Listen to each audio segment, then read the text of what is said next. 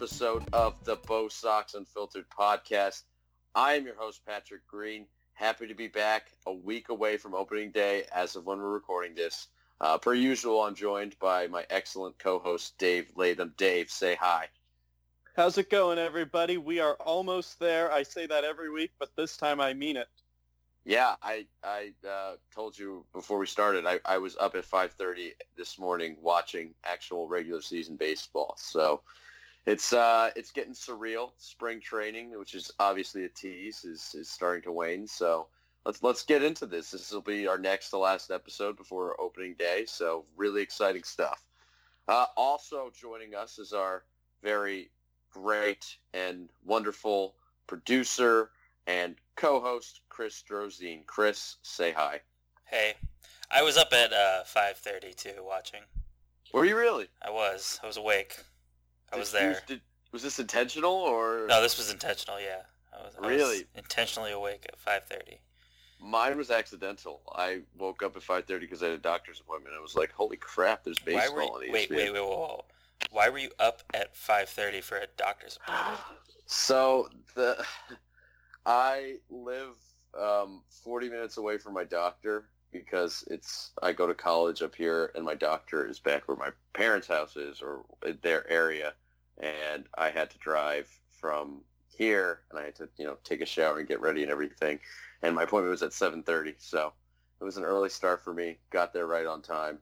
Yeah, that's about sums it up. Do I need to explain myself further? That wasn't really all that exciting. I thought there was gonna be more excitement to that. No. It was nothing. It was nothing bad. No emergency or anything. It was kind of boring. But yeah, we will get. This is actually going to be a different episode, guys.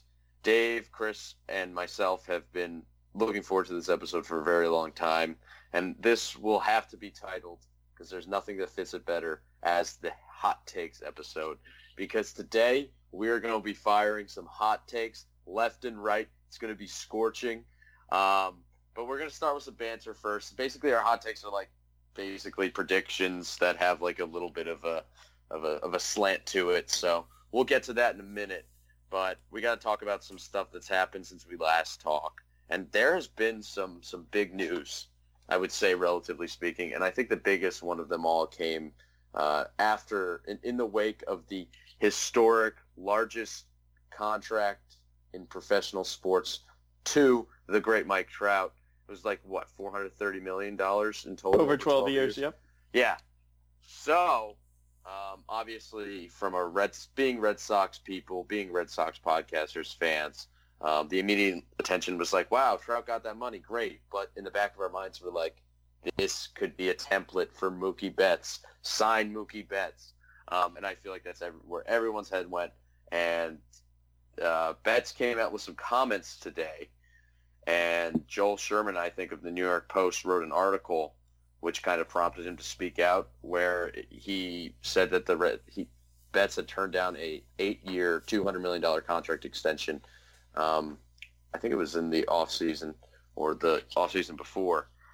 Following the 2017 season. So before his MVP season, obviously, I think it would be more given what he just accumulated. But Betts kind of seemed to say he doesn't really, not in verbatim, but he said something along the lines of he doesn't expect anything to happen until he's a free agent. So that is kind of sad. Good for Mookie Betts for knowing his value and trying to get out there. He also said that they had a disagreement last year, disagreement over how much he's worth, and that he doesn't have any strained relationship with the team, but he just wants to be treated fairly. So now people are kind of zeroing in on these comments, or some people are freaking out saying, let's trade Mookie Betts. But I want to get everybody's opinion here, because this is probably going to be a big discussion. I know we talked about it a little bit before the podcast too, but Dave, you have the floor. What were your thoughts on Trout's extension and obviously the more salient discussion of Betts' comments about a potential extension with the Red Sox? So Mike Trout's contract is well-deserved. He's the best player in baseball, and he deserves to be the highest-paid athlete at his sport. There's really nobody like him, and that includes Mookie Betts. However, Trout what he did, he took a deal without hitting the open market. He signed with his own team, and he got paid a lot. But really, he got paid less than what the open market would have given him. I fully expect when Mookie hits free agency, I think he's going to get more than Trout, not because he's a better player, but because when you hit the open market and there's more teams bidding on you, you're going to get more interest. The price is going to go up.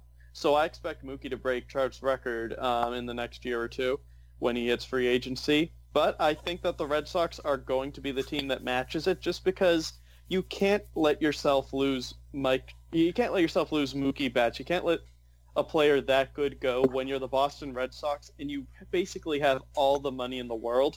People are freaking out over what Mike Trout's making, and let's just put a number out there and say Mookie makes $37 million in his next contract per year. Well, that's obviously a lot of money, but the Red Sox spent $51 million last year on Rusney Castillo, Pablo Sandoval, and Hanley Ramirez, and they won 108 games in the World Series. This team is able to afford contracts like this. They're able to pay Mookie Betts, and it won't ruin our future. They could still build a competitive roster around him. So don't trade Mookie. No, trading Mookie, absolutely ridiculous. Mookie Betts is an icon. He is a franchise player. But in my mind, in terms of right now, if Mookie Betts went on the open market, or right now if you had to put like a fair price for Betts, given what he just did this season and given his potential and how legitimate everything he did was and how great of an athlete and all-around player he is, he would deserve something around what Mike Trout got. Now, I'm not saying he's as good as Mike Trout because he hasn't had the track record or the consistency, but Betts is very comparable of a baseball player. And if Betts does over the next 2 seasons what he did last year or something close to it, he may make more than Trout, especially if inflation goes up. I know it's a little weird in the free agent markets the past 2 years, but I mean, the upper class usually gets paid, and Mookie Betts would be the cream of the crop. And yeah, it'll just be about whether he signs.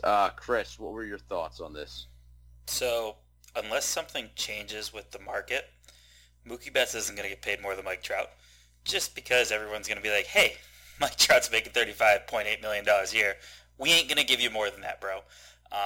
As much as I would like to see all of the baseball players get more share of the proverbial pie that is the money that's brought in by Major League Baseball, I think at some point you have to be realistic. And I've been very consistent with that thought, that you have to be realistic. Like, for instance, Craig Kimbrell still being out there. Is he being realistic about what his market value is worth? Probably not. And I think this is it's more broader scheme if you want to look at, not Mike Trout, Mookie Betts, if you want to look at what he might make and what he will make and all that good stuff. It's kind of a broader scheme thing, because unless something changes with the current market, he's not going to make more than Mike Trout in any scenario. At least I don't think so if he hits the open market. Like I just don't think any team's going to come up. And look at Bryce Harper and Manny Machado. They had, everyone was talking about how they were both going to get paid over $300 million. Well, it took them a long time. And how many suitors were there? 2 or 3? 4? Maybe? There's only a handful of teams that are going to shell out this amount of money. And what Dave said being that, okay, the Red Sox, they had this, $50 million in dead money, basically. That's kind of an aberration when you really think about it, because you're not going to get Chris Sale, who obviously was a non-factor in the second half, but you're not going to get Chris Sale for $15 million a year, whatever he's making, $12 million. That's weird. That's not always going to happen. You're not always going to have this happen. So to say that the Red Sox can give somebody $35 million, $40 million, whatever it is they want to pay Mookie Betts, and then continue to field a competitive team, well, that's not entirely going to happen. I mean, look at the Angels. They haven't fielded a competitive team around Mike Trout at all. And that speaks more to the Angels ownership than it does to the Red Sox ownership, because they've been willing to spend. But I just think there's too many variables and too many things in place that Mookie Betts should really, really, really think about it and say, all right, maybe I should sign an extension here. But like everything, it's a two-way street. For all we know, the Red Sox don't want to go up to him and say, hey, we'll give you $400 million. So this could be, hey, Mookie Betts is greedy and a jerk, or it could be the Red Sox are being a little bit cheap like they were with John Lester. We don't know, unfortunately. Yeah. So you mentioned like Machado and Harper. It took them a long time to get their deals, and we don't know how many suitors there were exactly. But I mean, bottom line, Manny Machado got, I think, is a nice template here. He got 10 years, $300 million. Correct? That was the exact number. Yeah. Something along those lines. Mookie Betts is a lot better than that. He's a better player than Manny Machado. I think we can both agree with that. Like, if you look at WAR, if you look at even like WRC plus, maybe not in 2017, but Betts has been better. And that's, again, we have to see what he does the next 2 years to see where his market actually shakes out. But he had a better season by F-WAR standards than Trout has had in his entire career. So maybe he's somewhere between that 10-year $300 million and the 10-year $360 million that technically Trout got, because the last 2 years were added onto his existing contract. So maybe you go like 350, 360, 340, whatever it is. But it's close. And again, I will reiterate, if Betts does what he did last year or something close to it, I think that the market will be healthy. Not for everyone, but the market will be healthy for people like Mookie Betts. It may take some time, but usually these guys who are at the upper echelon of free agents get paid. And Betts, who's like will be the cream of crops of people to hit free agents, if he actually does, will get paid. I just don't think he's going to command the dollars that Mike Trout did. I think Mike Trout could have commanded a lot more dollars had he gone to free agency. 1,000%, he probably would have hit $40 million a year, more or less likely. And that all depends on, there's so many variables in that, and it depends on how ownership works. You know what I'm saying? Like, how many teams do we realistically see we're going to sign Bryce Harper? What was it? Phillies, White Sox, Dodgers, Cubs. And then San Francisco came in at the end. Cubs were never even the a part Yankees of it. were sort of kind of in it at the beginning. Nobody was really, they were a couple teams that were in it at the beginning, and then they left. So you were down to like three or four legit teams.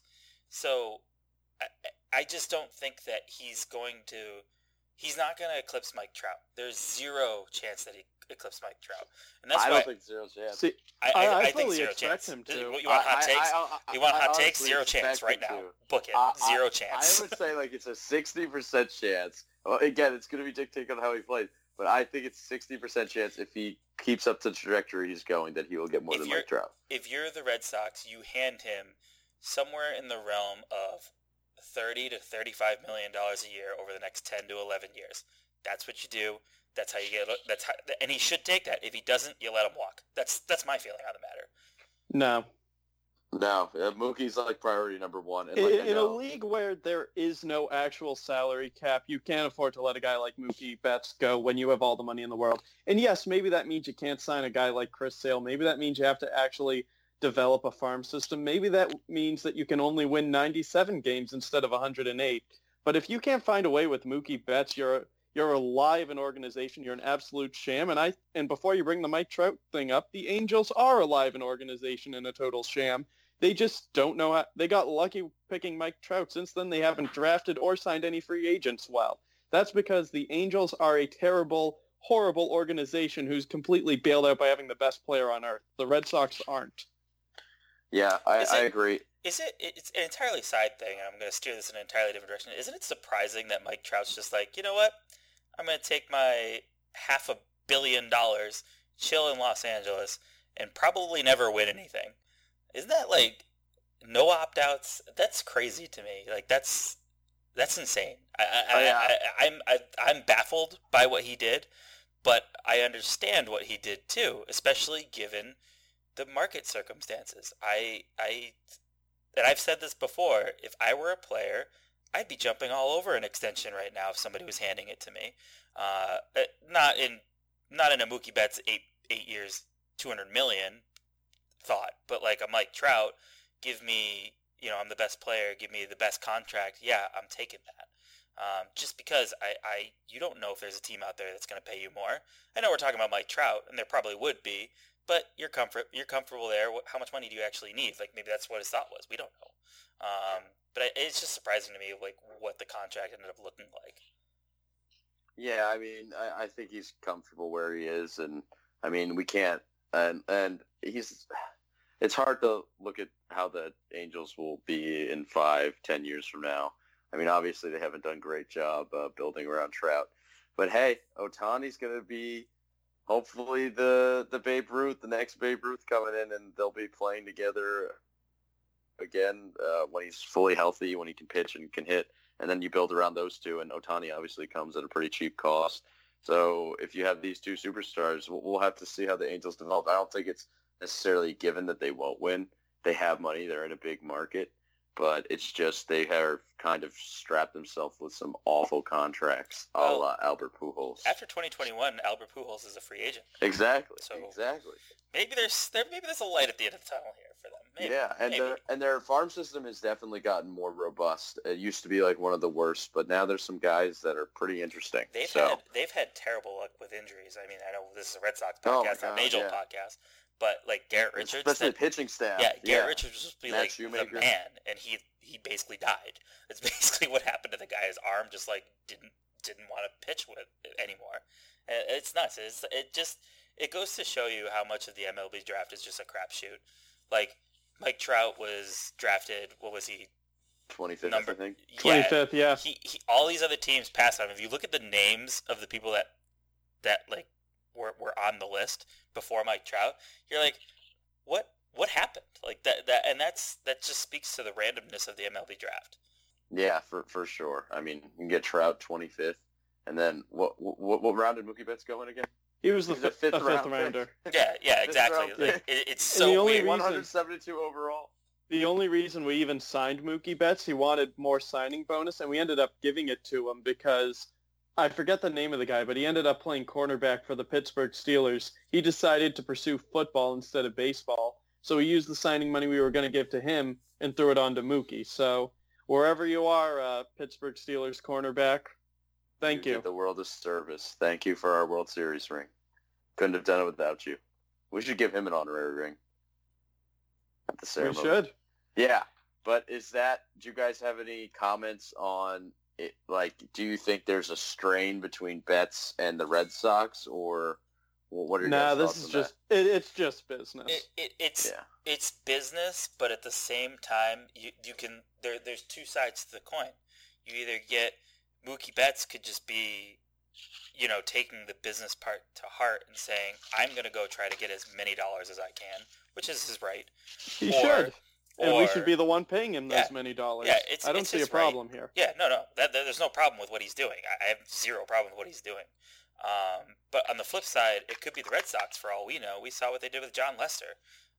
They just lowballed him. And who knows, maybe the Red Sox don't come up from 8 and 200 million. That'd be dumb at this point, but who knows? We don't know. And to all the people that say we should trade him or whatever, if you can't find common ground with somebody and you get to a certain point, you really need to start thinking about future. And while I'm not saying trade him, my thought is if you go to him and you offer him Mike Trout money and he says no, yeah, I'd be on board with trading him at that point. That's my hot take. If you want to start your hot take segment, that's my hot take. We're not going to start it now, but that is very hot. That is scorching hot because I would not trade Mookie Betts for anything. I like I said, there's a very specific set of circumstances that I would trade him under, and it would be if I offered him the exact same money that Mike Trout is making, and he said no, I would say, all right, see you later. No, we'll talk to you. We'll talk to you next year when you're a free agent. That's what I would do. No, the only time I would do it is if the Red Sox, for some reason, start like finding themselves at the bottom of the division for the next 2 years, and then they're literally Mookie Betts is saying, "Hey, I'm not going to re-sign with you guys." And then the Red Sox have to go on a full-fledged rebuild because their farm system isn't great. That's the only realistic. No, it's not even realistic. If the 2020 Red Sox have everyone except for Mookie Betts get hurt and we have 20 wins at the deadline, fine. But that's it. That's the only scenario where it's even okay. I would, if I'm the Red Sox, I'd offer him Mike Trout money, and if he didn't take it, he's the leader. He's the second best player in baseball, budding first best player in baseball, maybe.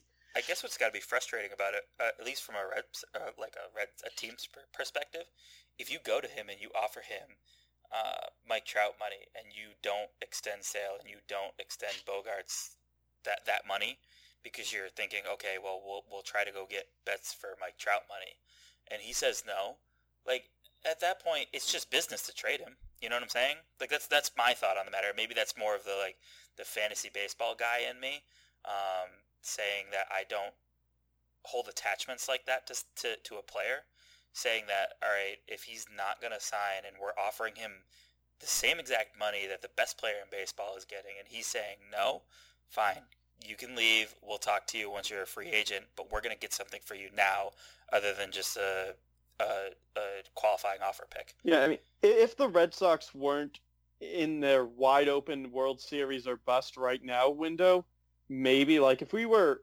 in the position the Angels were in, I'd think about it.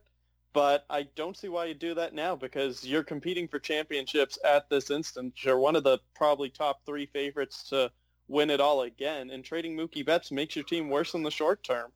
There's really no way that getting rid of a player like that helps you win a World Series in 2019 or 2020, which is what we're building for.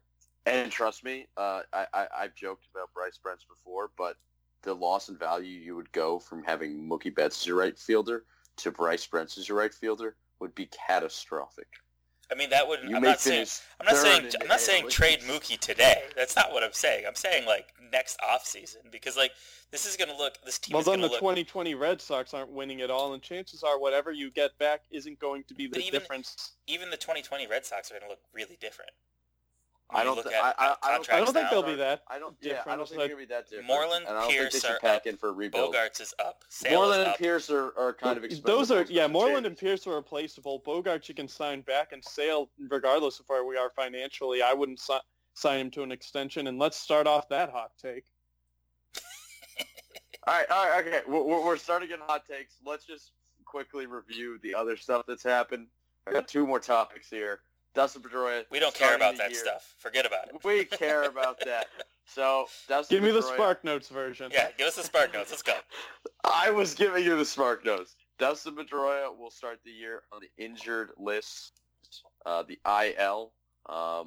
It was obviously kind of a fluid situation whether he was actually going to start the season on the roster or not. I believe this means the Red Sox now will be carrying 13 pitchers on the roster. That's exactly what it means. So they'll have 8 people in the bullpen. And when Pedroia is healthy, they'll probably just put a reliever down. But yeah, this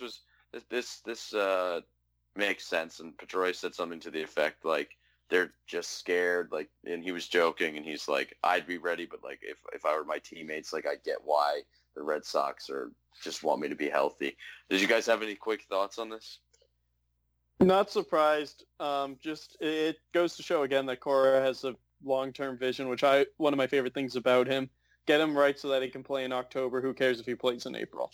Yep, exactly. Chris? I got nothing. Okay. Justin Pedroia to me, like I said, if he participates this year, great. If he doesn't, well, whatever. Yeah, he's like the ultimate wild card. I really don't know what to expect. Actually, he's not really a wild card. I feel like there's definitely a really kind of not. If he plays, then he'll probably be like a 2-win player, but I don't see there's like a wide range of outcomes for him. It's either he plays or he doesn't. It's very binary. Okay, other news. Chris Sale is going to be the opening day starter for the 2019 Red Sox. First game will be on Thursday against the Seattle Mariners in Seattle at 7 o'clock. You can watch that on ESPN, 7 p.m. Eastern Time.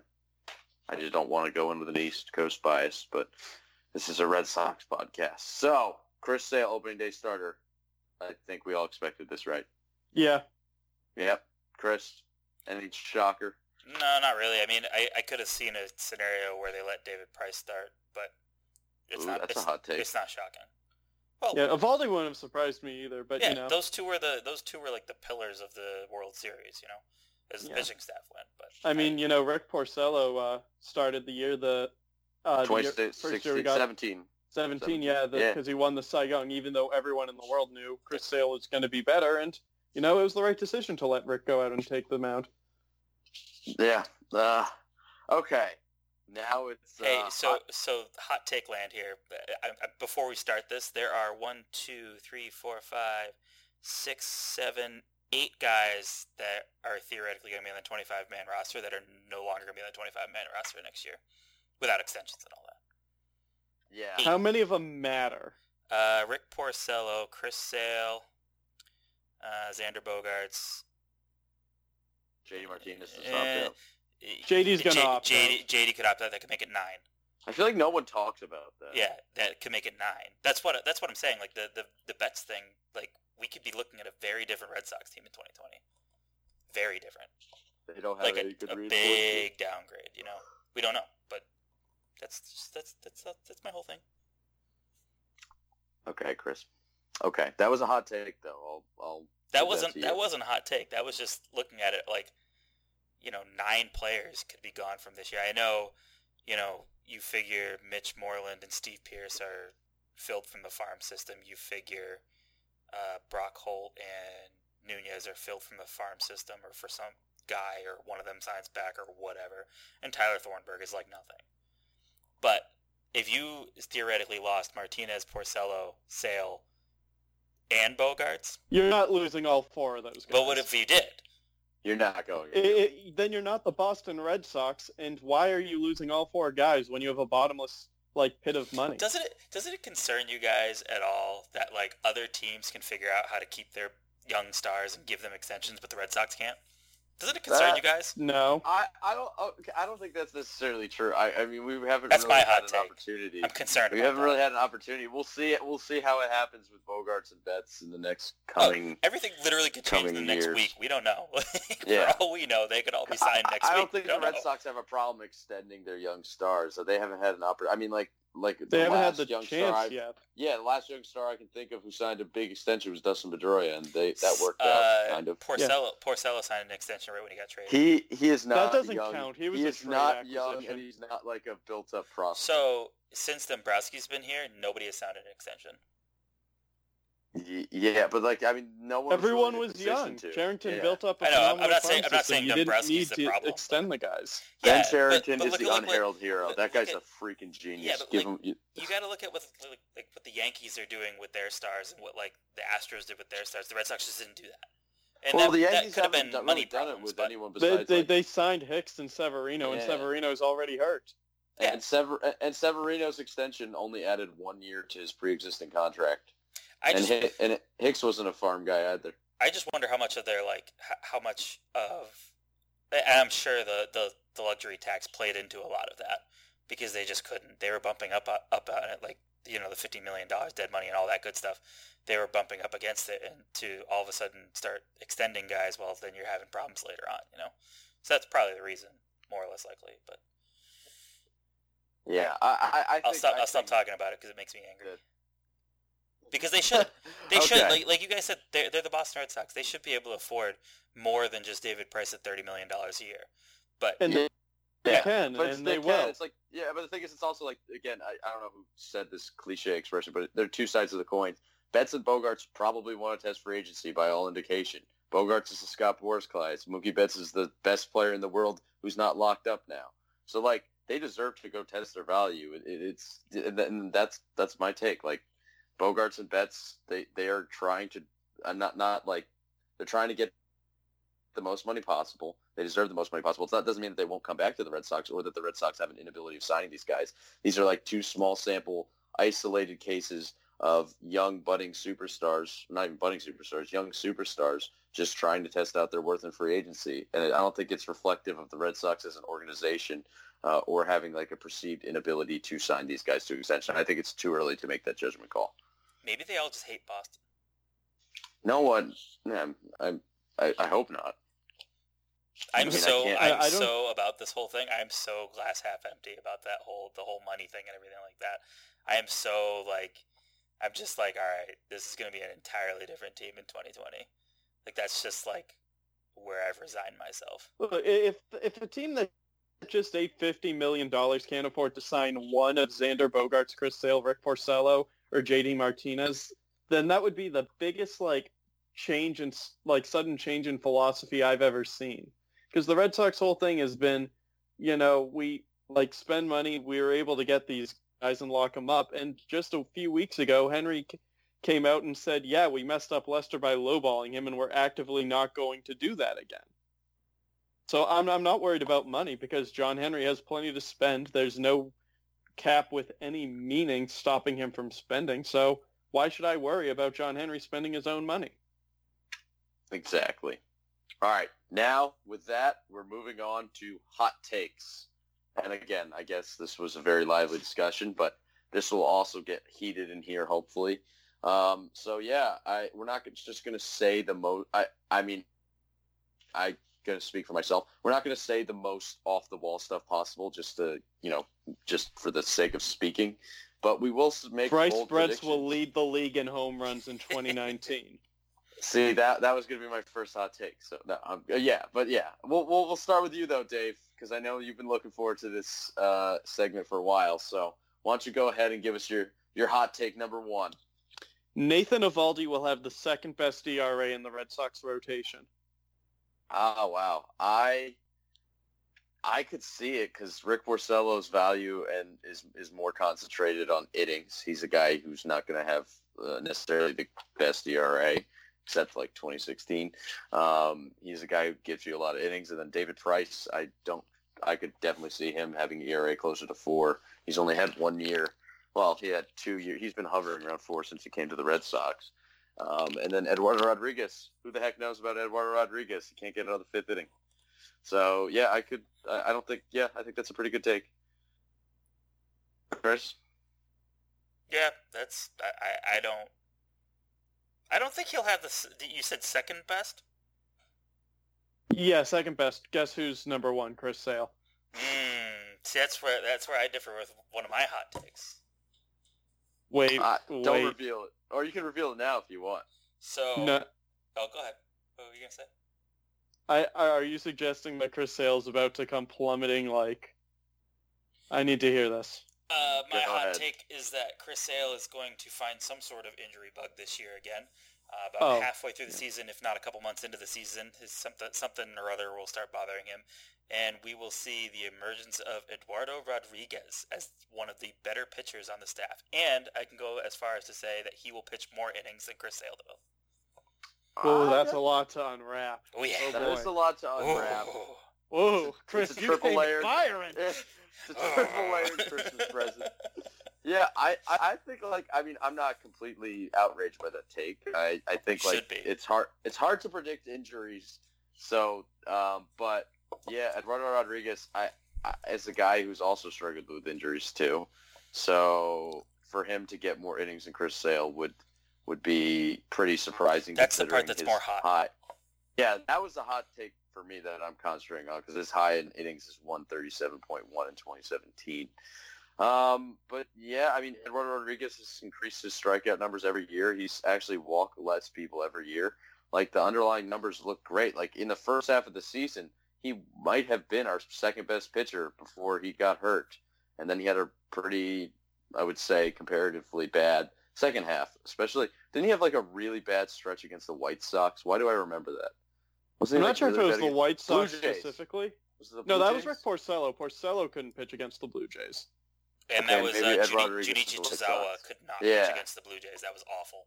Somebody couldn't pitch against the White Sox. For some reason, I think it's Eduardo Rodriguez. But after 2014, Junichi Chizawa just couldn't pitch, though. So. That's true. My hot take is the Red Sox are going to re-sign Junichi Chizawa to a 1-year deal, and he's going to become the closer of the Red Sox. Is that a real? He's a free agent. No. Oh, okay. I was gonna say, I was gonna jump to the microphone and be like, "What is wrong with you?" I'd probably just hang up, drive down to the liquor store, ask if they had any bleach, and just drink slightly diluted bleach to get that take out of my mind. Dave, you would have to be. You're gonna drive down to me, pick me up, then we're gonna drive down to Pat with torches and pitchforks, and set his apartment on fire. We'll fly. We'll fly. All right. Yeah. Well, could you get the torches on the plane? No. I mean, it's North Carolina. You're bound to have torches near there, right? There's torches there somewhere.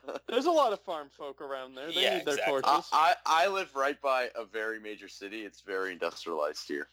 Okay, actually. Fine. I'll figure something out. I'm resourceful. Are fireworks legal? No, actually, they are illegal here. You have to go to South Carolina, which is on the border. Yeah, you have to go all the way to South Carolina, which is like 20 minutes away from here. All right, so we're going to South Carolina, going to get some fireworks and just load So you're going to have to go even further down past me, and then you're going to come Isn't the closest airport in South Carolina to you? No, it's Charlotte Douglas Airport. Oh, okay. Okay, Yeah, so sure. we'll land there, drive 20 minutes, grab some fireworks, come back, blow your place up, fly up back to Massachusetts, and call it a day. Yeah. I just want to. I Sounds just like a want to good day like. at work. I just want to debunk the myth. North Carolina is not just farmland and agriculture and It is. rural.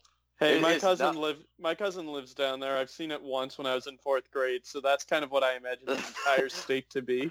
I mean, I think people have that conception of the South, and I will say for some part, but like around Charlotte, it's very industrialized, and like even Raleigh, major cities. Not okay. This isn't a North Carolina geography podcast. Any more thoughts Yes, it on is. the? Any more thoughts on Chris's take, Dave? Chris Sale getting hurt. I'm not gonna bet on it happening, Oh, but no, me neither. I could definitely see it happening. I think that's a pretty realistic thing. I personally do believe he is on the downturn, which will feed into one of my hot takes later on in the show. Eduardo Rodriguez beating Sale's inning count, though, that's asking a lot, because even when Sale, even if he gets hurt midway through the season, he racks up so many innings early on in the year because he's so efficient. And Eddie is just so not.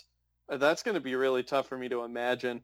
The one thing to cling on to hope for was last year, his injury was a freak thing. It was a collision at first base, whereas before it's been a knee injury, or it's basically always been knee. But there is hope that his body's starting to get used to the grind of a major league season, so maybe he can stay healthy this year, but I'm not going to bet on that happening. Are you ready for my hot take? Hit me. Okay, this one is kind of hot. I mean, it's not like with your big profile people that we've been talking about. It's kind of going to be under the radar, but Heath Embry is going to be as effective as Ryan Brazier in 2019. Get out of my life. As effective. Look, Ryan Brazier is projected by Zips to having a 0.4 wins above replacement. Ryan Brazier is projected to have a 0.4 wins above replacement. Ryan Brazier last year, he had a good season, right? 160 ERA, 283 FIP. Then you look at his xFIP, 378. The home run rate he was running, 0.53, not sustainable. He's never done it at any other level. Plus, he had a 198 BABIP. Do you know what the average BABIP of a major league reliever is? 300. 198. Ryan Brazier is going to come back to earth. He's not going to pitch this well. He doesn't have that good peripherals. Heath Embry is a cog. He's a bad cog, but he's a cog. I feel like I am more trustworthy of what I'm going to get from Embry than I don't know what I'm going to get from Brazier. I could see Brazier maybe taking a leap, so I think Brazier has the higher ceiling. But if we're going to talk about conservative projections and estimates, I think Embry and Brazier are going to be very close in value this year. Oh, I don't like that at all. Because first off, xFIP is probably one of the stats I hate most in the world, because it just assumes that every pitcher gives up home runs at an equal rate, which isn't the case. I get that, sometimes a 310-foot pop-up can be a home run. But in my opinion, by and large, home runs are more due to if you leave a 90-mile-an-hour meatball down the middle of the plate, that's going to be a home run more than if you're pitching well. And I don't think xFIP factors that in enough. So that stat doesn't really mean anything to me. BABIP, I'll give you that one. Brazier did get lucky with that.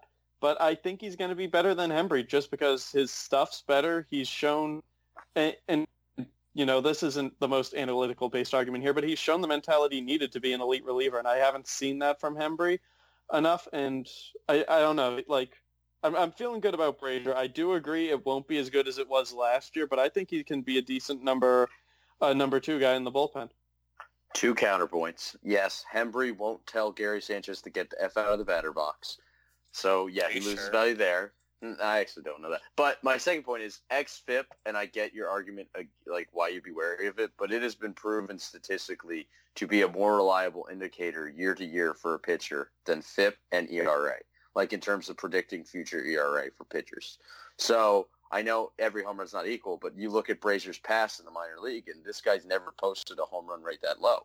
And he's not a big ground ball. If he was a guy who constantly funneled a ton of balls on the ground, like Hector Velasquez, and he gets a decent share, but he's not up there with a peripheral ground ball guys having 50, 60%. He only has a 40.2% ground ball rate. So that leads me to conclude that Brazier got a little lucky with some home runs, fly balls. And if that is the case, coupled with a 198 BABIP, which kind of suggests the same thing, that there was batted ball luck in play, especially 198. I'm going to circle and highlight that. I think Hembree and Brazier are going to be close. I'm sorry. Don't hate me. I hate you. Too late. I don't hate you, Pat. Oh, Chris, thank you. Dave. I think this whole bullpen's going to blow up in the face of the Red Sox. I know we were saying it at the trade deadline and it didn't happen. I'm just so, this bullpen's got me all jittery. I mean, I can understand where the nerves are coming from. I feel like bullpens in general are pretty fungible, but at the same time, the Red Sox bullpen compared to the Yankees bullpen, they're like light years apart. This is different than fungible. This is the definition of fungible. I don't think so. It's it's like fungible with AAA guys. But yeah, Dave, moving on, your second hot take. 2019 will be the end of the Brock Holt era in Boston. I agree. Yeah, I agree. Damn, you guys are boring. Okay, I'm going again. 2019 will be the end of the Chris Sale era in Boston. Yeah, I agree. I don't know if I agree. I think here. It should. I think it should. Trust me, I think it should be the end. But I feel like you look at Bogaerts and Betts, and it seems like at this point they're kind of unwilling to sign an extension, as we talked about. At this point, Chris Sale seems very eager and wanting to sign an extension. So I could see him, if the Red Sox have another great year and he enjoys it again, and given how vocal and adamant he is about staying in Boston, trying to get an extension, I think he's gonna. I don't necessarily think it's a foregone conclusion that he'll be gone. I think it would be smart if they concentrated their resources in Bogaerts and Betts, considering they're position players that don't have the health risks that Chris Sale has. But I don't.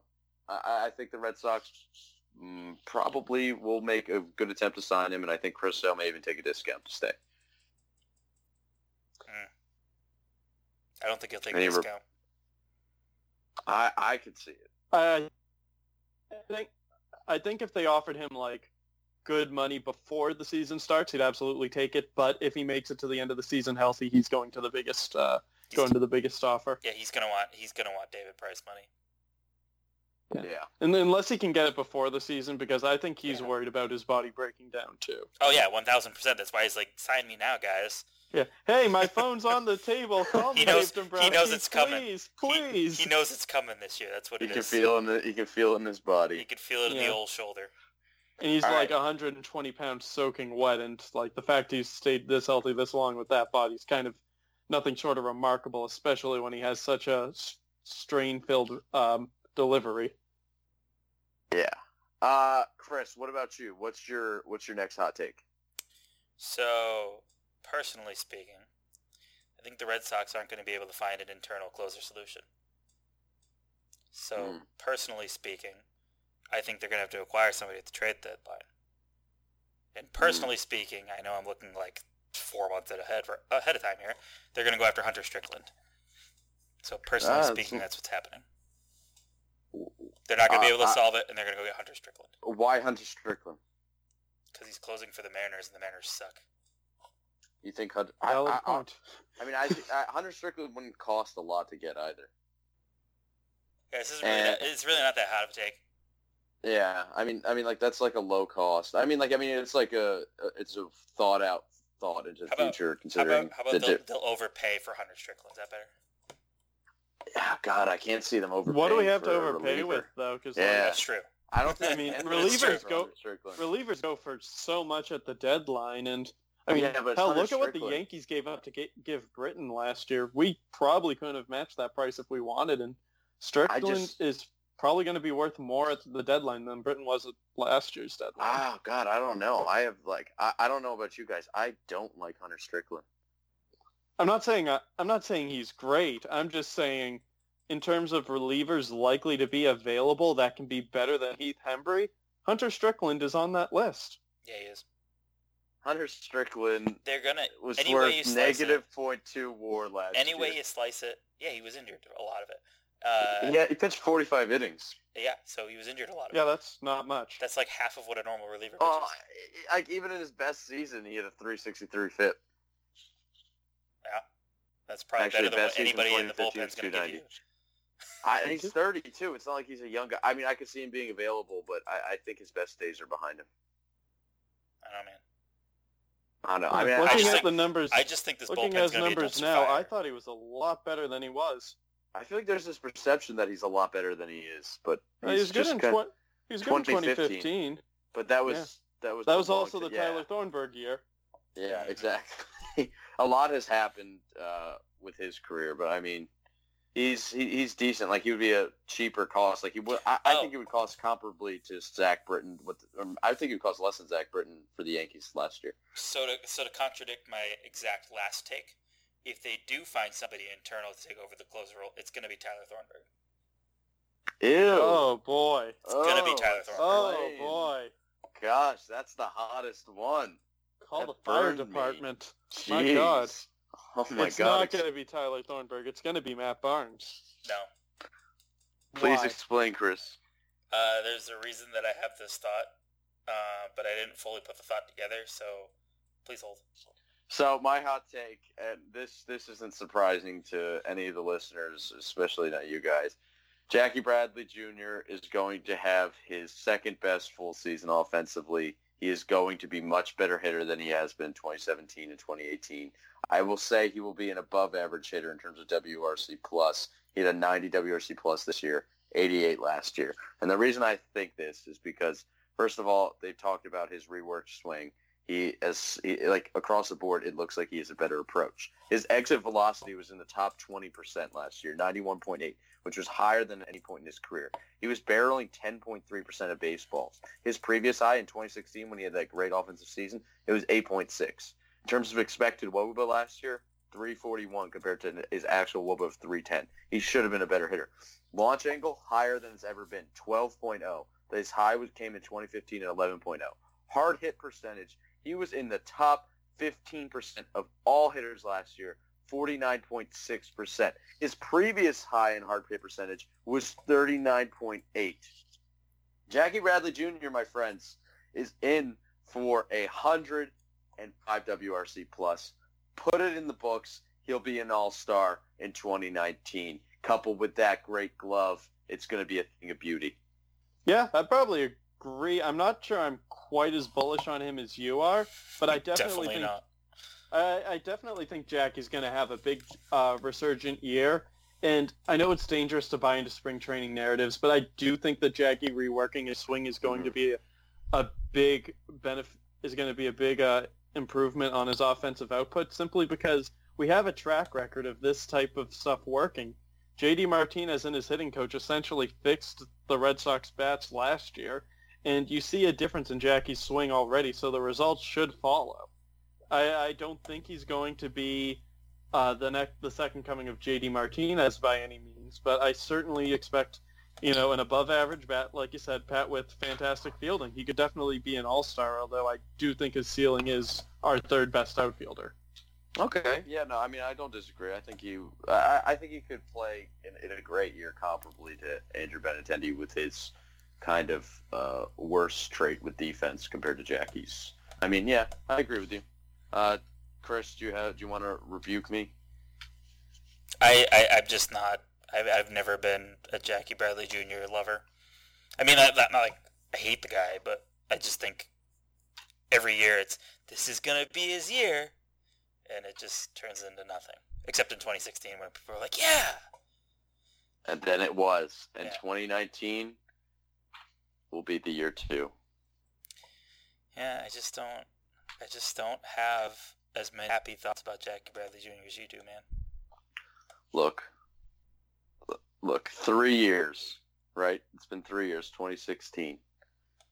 Jesus died, and he came back 3 days later. Oh my God. Jackie Bradley Jesus. I don't. Is that resurrected? This sounds offensive. Is it offensive? It sounds offensive, man. Is that offensive? I don't know. It's fine. Okay. I'm I'll offended. allow it. I'll allow it. I'm offended. Okay. I'm not Chris, offended. I'm sorry. I'm not offended. I'm just kidding. We can edit that out. No, But we're yeah, leaving it. Jackie. I've already you can do whatever. But yeah, JBJ is going to resurrection this year, offensively. You can't say he's going to have a resurrection. He was never alive. Well, for a brief moment in 2016. No, he was alive in 2016. For a brief moment in That was my 2016, he was parallel. alive. And look, I was thinking about what to say that statement, and then, Yeah. like I was like, Even what, the word I'm just gonna go potential, resurrection. with it. You can weave all these biblical allusions. Yeah. But yeah, anyway, JBJ gonna have a great year. Dave, next take. The Red Sox will win 10 fewer games this year than they did last year.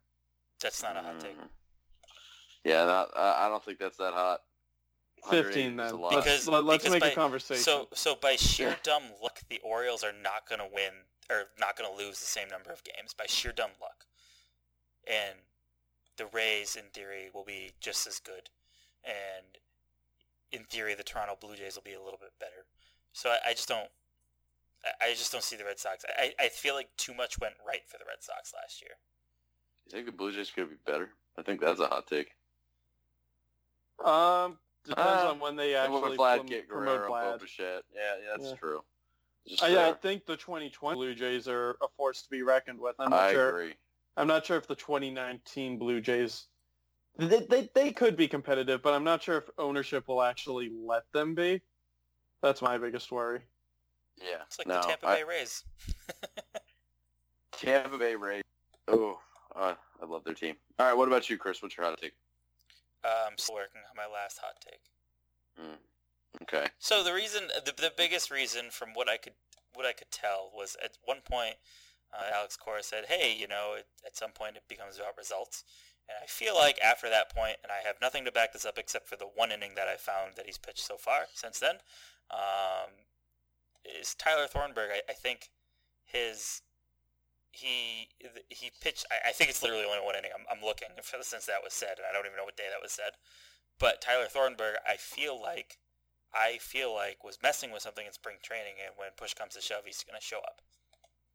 That's just what I think. I wish I shared that optimism. I'll admit that according to the guys down there, the beat reporters, the fastball velocity's back, but he's been getting shelled, and you don't want to read into spring training too much, but at the same point, what he had is something. It's not like Tommy John where most guys come back. It's a 50-50 bet if he ever gets his stuff back again, if he ever can find that accuracy again. And frankly, 2015 was the only year that he was ever like that good to begin with. So, I mean, there's really not much certain about Thornburg. You're really just, hoping to catch lightning in a bottle with him. And Yes, I like Matt Barnes. I know you're not the biggest Barnes guy, but if you look, ever since he first entered the majors with any regularity, he's gotten better and better and better year in and year out. By a few measures, he was better than Craig Kimbrell last year. I have no lack of confidence in Barnes getting the job done. What's your beef with Matt Barnes, Chris? I don't know. I think there's a lot of people who are still holding 2015, 2016 Matt Barnes against present day Matt Barnes. I didn't even know Chris had a dislike for Matt Barnes. Mistrust. So I just think his underlying statistics match his actual statistics, and he's not a delicious closer on my team.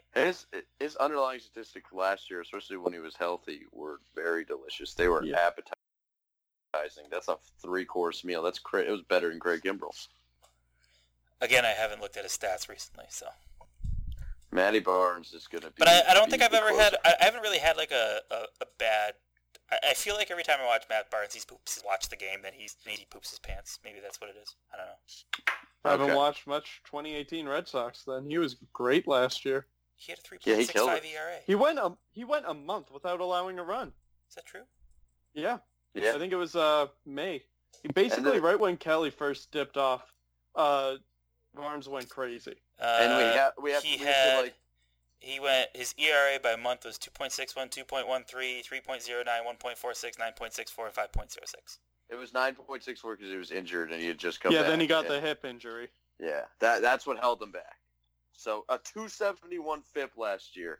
Come on. With a month of him playing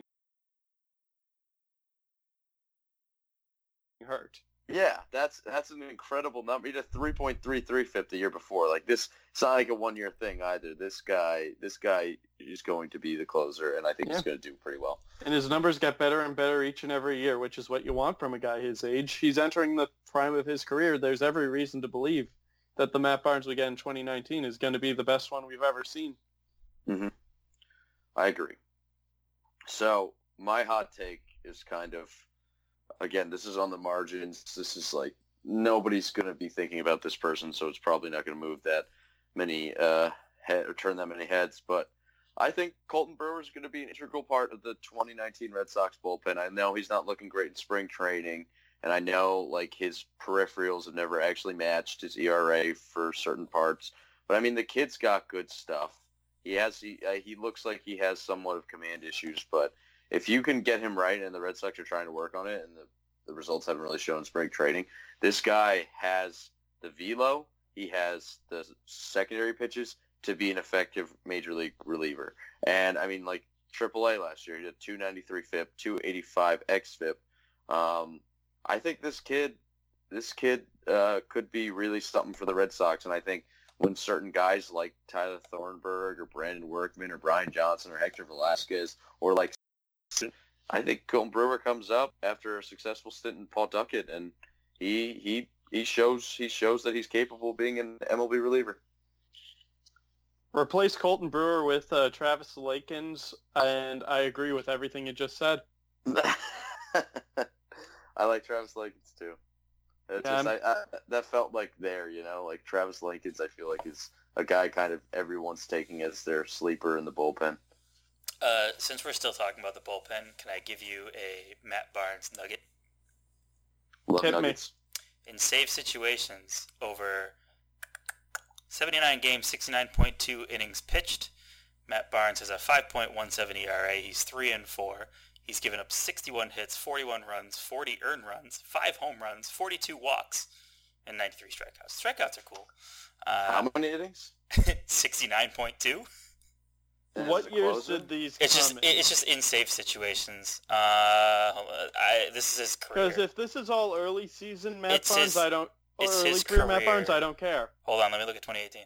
Actually, it probably was mostly early career Matt Barnes because 2015 kind of a beaten up Koji and Tozawa.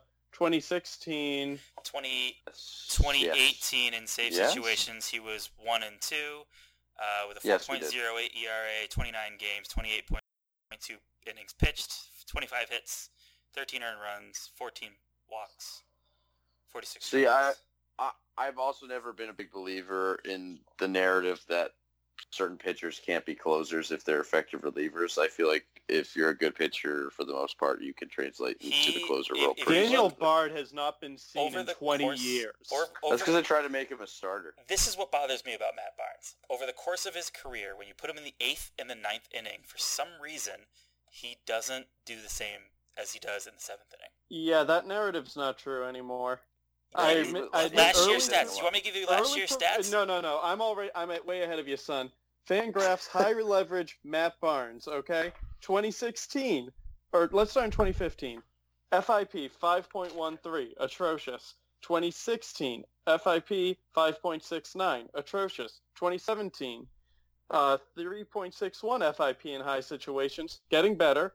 And then last year, in 16.1 innings of high leverage pitching, Matt Barnes had a 1.94 FIP, 2.25 xFIP, and 6.06 ERA. So how many of those high leverage were? Because I'm looking at stats from the 8th and 9th inning, and while predictive stats are great, when somebody goes 30.2 innings pitched in the 8th inning, it has a 4.11 ERA, and in the 9th inning, he's got 6 innings pitched at a 4.50 ERA. Well, but the thing is, in a high leverage situation, that means runners are on base, so your ERA is obviously always going to be higher than like any other leverage situation. Now, 8th and 9th inning, like that is not really reflective because there are situations in the 8th or 9th that are not high leverage situations. Yeah, there's a lot of who gives a shit. There's a lot of noise. Honestly, there's probably a lot of situations where Barnes is pitching who gives a shit 8th and 9th innings to save Kimbrel's arms. Yeah, for sure. See, like, high leverage matters more to me because if you're going to say agree. Barnes can't pitch and pressure, like, it being later in the game in a 5-run game, that's not as high pressure as, like, it being, say, he's coming in the 7th inning in a 1-score game with runners on in the corner. That's a lot more pressure. So I see a high leverage stat. I see that, maybe Barnes' ERA is high, but the underlying numbers say he was just getting atrociously unlucky in a small sample, and I think, I'm fine with that. That's good. Matt Barnes, I'm comfortable with If that. you look at Baseball Reference's high leverage, and I don't know what the difference is between theirs and Fangraphs, they have 34 games, 99 plate appearances in high leverage. He gave up 17 hits, 11 runs, 6 doubles, 2 home runs, 15 walks, 39 strikeouts. But these are all counting stats. His OBP against him was 323. Yeah, but I don't care about underlying numbers at a certain point. That's the difference between me and like other people, is that like at some point results on the field matter. Well, here's the thing. You can say Barnes, like, what happened was bad, but if the process behind it was good, then if you're going on what's going to happen in the future, it's more likely that the underlying stuff based on average what would happen over 1,000 times, if 99% of those times the good things are happening and it just so happened the 1% of the bad time happened that one time, he's going to be fine the next time. I guess. Yeah, I just my problem with predictive stats is people get pigeonholed into them, and we're like, predictive stats are great, but the guy's numbers are atrocious. At some point, it should level off, but it hasn't leveled off yet. You know what I'm saying? Well, this leveling off in 2018 if it levels off in 2019, then great. Then you were right. You know what I'm saying? But if he does the same exact thing, 2019 is based on 16 innings. If this was like a 100-inning sample where it's just like, well, Barnes just can't do it for whatever reason. This is 16 innings. This is well in the range of a ball's just bounced the wrong way for him. They only gave him 16 high leverage innings last year. Yeah. Okay, Baseball Reference and Fangraphs stuff must have a different idea of what leverage is then, because they gave him 34 games. They have different computations, but let me counter that. So predictive stats are predicted for a reason. Like you're saying, like the results on the field actually matter, but like FIP, for example, is a much better indicator of what a guy is going to have with their ERA. And this is statistically proven. So that FIP number that they have in 2018 is going to be more reflective of the FIP 8 times out of 10 than the ERA they had the year before into 2019. Yeah. So that's why FIP and like predictive stats, and I get why people have some reservations, I guess, but at the same time, they're called predictive for a reason, because they actually are better indicators of what you do. They don't just exist as in like a fairy tale land if everything went right. They are actually telling you what is more likely to happen in the future. Personally, I like using predictive stats within the season. Once you get out of the season, I just don't like it. It doesn't, to me, it doesn't indicate what's going to happen the next year. That's it's never perfect, but year to year statistics.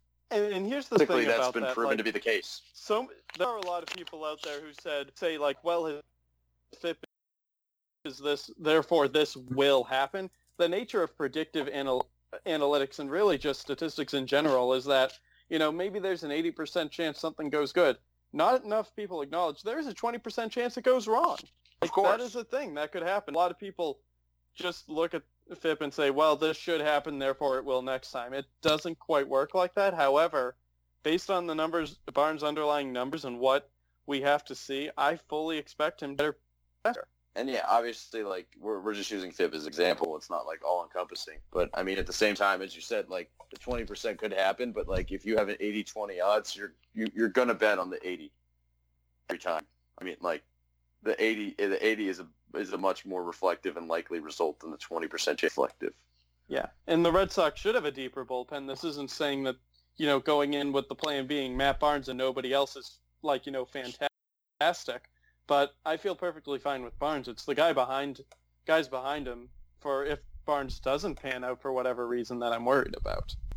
Yeah. Well, my issue with the bullpen is if you move Matt Barnes, it's kind of what you just said. If you move Matt Barnes to the closer role, who the hell takes up what he was doing? Like, that's Heath Hembree. Yeah, okay. Brian Brazier, don't even wish that evil upon me. Heath Hembree is not that bad. He's not good. I mean, he's not good. I'm not saying he's good, but he's not bad. I got another hot take. Let's do it. Eduardo Nunez bounces back. I agree. I think he's going to bounce back too. Oh, okay. I've been preaching that. I've been preaching that one for a while. He played last year. He started the year 6 months removed from I didn't think I could play again after my knee injury, and he was ready for opening day. He played the entire season on one knee, and then basically final destinationed his way through the regular season and playoffs. So he's had a full season to get healthy, and I think that he's going to be better this year. Okay, yeah, I think Nunez is going to be better. I think he's maybe a win-plus player if he gets playing time. Yeah, so we all agree. Yeah. Anyone else have hot takes at this round? Not sure how hot this one is. And I want to emphasize here, I'm making this take based on what I think will happen, not what I think should happen. Darwinzon Hernandez starts the year as the 7th inning man. Yeah, now, you think he's going to start this year? This year. Wow. Okay, see, I know you've taken the stance that you think it would be better if he starts in the minor leagues, but I didn't think you actually thought he would start the year with the team. I mean, the fact he's still there, the fact we have, really no bullpen options, and the fact that he's tearing spring training up, and outside of Barnes, probably has the best pure stuff of anyone in the bullpen right now. I mean, if the Red Sox are really going all in and saying, look, he's not a starter, just call him up now. And worst comes to worst, it doesn't work. You send him down to Pawtucket or Portland, and you don't waste accruing any service time because he wouldn't spend enough time in the majors. Yeah. And again, I don't like that this is going to happen, but this is what... No, I mean, I posted on the Twitter account that if I had to choose 8 people from the remaining bullpen candidates, I would have had Hernandez on my roster, so no quarrel here. Chris, what do you think? Yeah, I don't really have a quarrel. I think he should start in the minors, but just to keep out everybody together, to not have to get rid of somebody, but I could see a situation on the opening day roster. Okay, what about any other hot takes from anybody? Bobby Dahlbeck's at the trade deadline. Wow. Ooh. That's actually pretty spicy. He's going to go for Hunter Strickland. Overpay. I hope that would be a huge that would be a big overpay. But no, look, you know how mad I would be? Bobby Dahlbeck has fantastic potential. No one denies that. If you're going by ceiling alone, he's the best prospect in the Red Sox system. However, he's older than Chaffetz, so anyone who's saying, well, just give him time to learn how to hit a curveball, it's more likely than not going to happen. So, unfortunately, that's very evident of our corner infielders. We got Devers, Chaffetz, Hakimi, Howlett, Diaz, Northcutt, what's-his-face, Casas, too, of course. So that's the one position in our farm. We have a lot of depth we can afford to trade.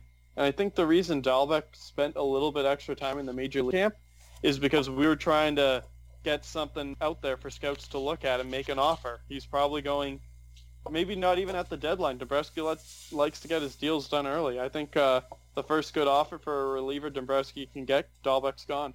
You think this is the hot time to sell Dahlbeck? I do. I do to an extent because I think that there is a chance that Dahlbeck just goes crazy, finally figures it out, and becomes, the Red Sox answer to Aaron Judge. But I think there's a much more realistic world where Dahlbeck goes down to AAA, hits his few mammoth home runs, makes contact on a lot of fastballs, but strikes out a lot, keeps getting fooled by curveballs, and teams sort of just around the league stop trying to see everything Dahlbeck could be and start seeing what he most likely will be. So I wouldn't be surprised if we try to trade him now while he's still a relative unknown for a team hoping to see the best in him. Could he be packaged with Sandy Leon for a reliever before opening day? I could see that happening. Maybe not before opening day because that's so short, but I could see it happening. Yeah. I think it's interesting that we've had not interesting. I mean, we still have time, but there's been no clarity on the catcher situation either. Yeah, zero clarity. I thought I saw somewhere in some land of social media that they're going to name a closer. Oh, really? Yeah. I heard that Matt Barnes and Ryan Brazier were playing ping pong for the honor. Yeah, and then Brandon Workman walked in and said, "Is this for the closing roll?" That's funny. Yeah. But here's an update. Chris Mason tweeted this today. Red Sox catchers thus far, and it has each of their lines. Spring training, small sample, whatever. Blake Swihart, 360 average, 385 OBP, 480 slug. Sandy Leon, 222 average, 344 OBP, 30-33 slug. Christian Vasquez, 138 average, 138 OBP. Can't even draw a damn walk, 172 slug. They should really, Not great, they really need to let Swihart try it out. Like the Red Sox really need to let him try to be the everyday catcher. I don't think they need to, but like at the same time, or at least 2 out of 3. More potential than Leon. Yeah, like he should be catching 2 out of 3. You know what I'm saying? Like, or not 2 out of 3. 2 out of 5 is what I mean. Sorry.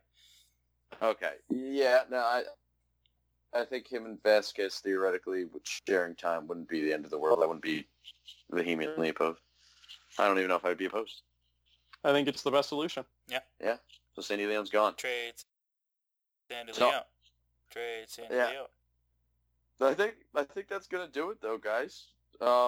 Dave, do you have a departing thought or hot take you want to leave us with? I'll just do the usual that Darwinzon Hernandez is a starter, although I've accepted the Red Sox and I viewed this situation very differently. So I'm moving on to Tanner Houck as a starter.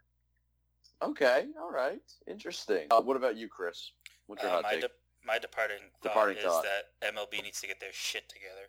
Because why would you send 2 West Coast teams, Japan, and play the game at 2:30 in the morning, West Coast time?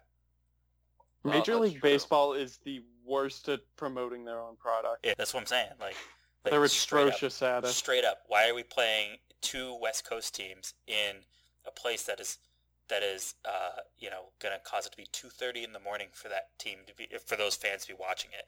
If you pushed it until 7 o'clock, then they would have had the 4:35 a.m. start time that the East Coast people got to see. It's like, yeah, I mean, regardless, it's an ungodly hour. Yeah, but I'm okay with it. Yeah, I mean, I was up. We were up. But yeah, guys, I don't have a hot take or a departing thought. So let's just, thank you guys for listening to this. This was the 44th episode. We're going to have one episode before the opening day, an additional episode, hopefully, before opening day starts. So look forward to that. That's where we're getting our bet book out. Yes. We're going to do our bet book. Chris is going to have to keep tabs. I'm going to make some over-unders or something like that. I don't know. Yeah, we're going to be doing a betting episode. Yeah, so that'll be fun. This is when the podcast starts getting good. We are officially putting Alex Core's sunflower seeds in the rearview mirror. That was JD fun. Martinez riding elephants. Yeah, we've had a good offseason. You know, we were wondering how we were going to get through this thing, but we did a damn good job. We did a job. Yeah, we did a damn good job. We did a job. But yeah, follow us on Twitter, Red Sox Unfiltered. You can like us and follow us on Facebook too, Red Sox Unfiltered, and RedSoxUnfiltered.com. Red Sox Unfiltered, Red Sox Unfiltered. You can listen to us on this podcast on a variety of platforms, including Stitcher, SoundCloud, iTunes, Spotify, and if our wonderful partner affiliate at Growing Truth posts it, you can go on even more places like iHeartRadio. So please check us out. Please interact with us this season. It's going to be an even better one for Red Sox Unfiltered. It's going to be an even better one for the Boston Red Sox. Actually, that'll be hard to do. But it's going to be a great Red Sox season, guys. So yeah. As always, go Red Sox and enjoy, hopefully, watching 5:30 a.m. baseball. We got another one tomorrow as of when this podcast is recording. So, yeah, go Sox.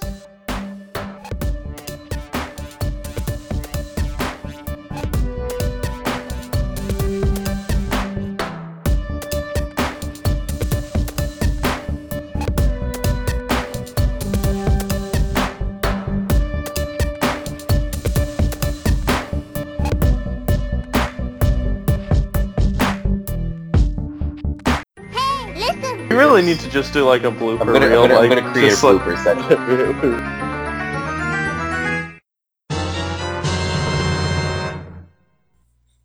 Do you want me to go with mine and then see if you can No, we're just resurrect gonna it? we're just gonna play some Jeopardy music. I don't know Jeopardy music. Do, But I do know Jeopardy music. Yeah, who doesn't know Jeopardy music? Everyone knows Jeopardy music. This is great radio. I assume this will be edited out. You can do the next thing. Okay. I'll come back to my Tyler Thornburg take here. I'll get it on the next round. Chris? I'm ready. I'm ready. I'm ready. Okay. I'm ready. I'm ready.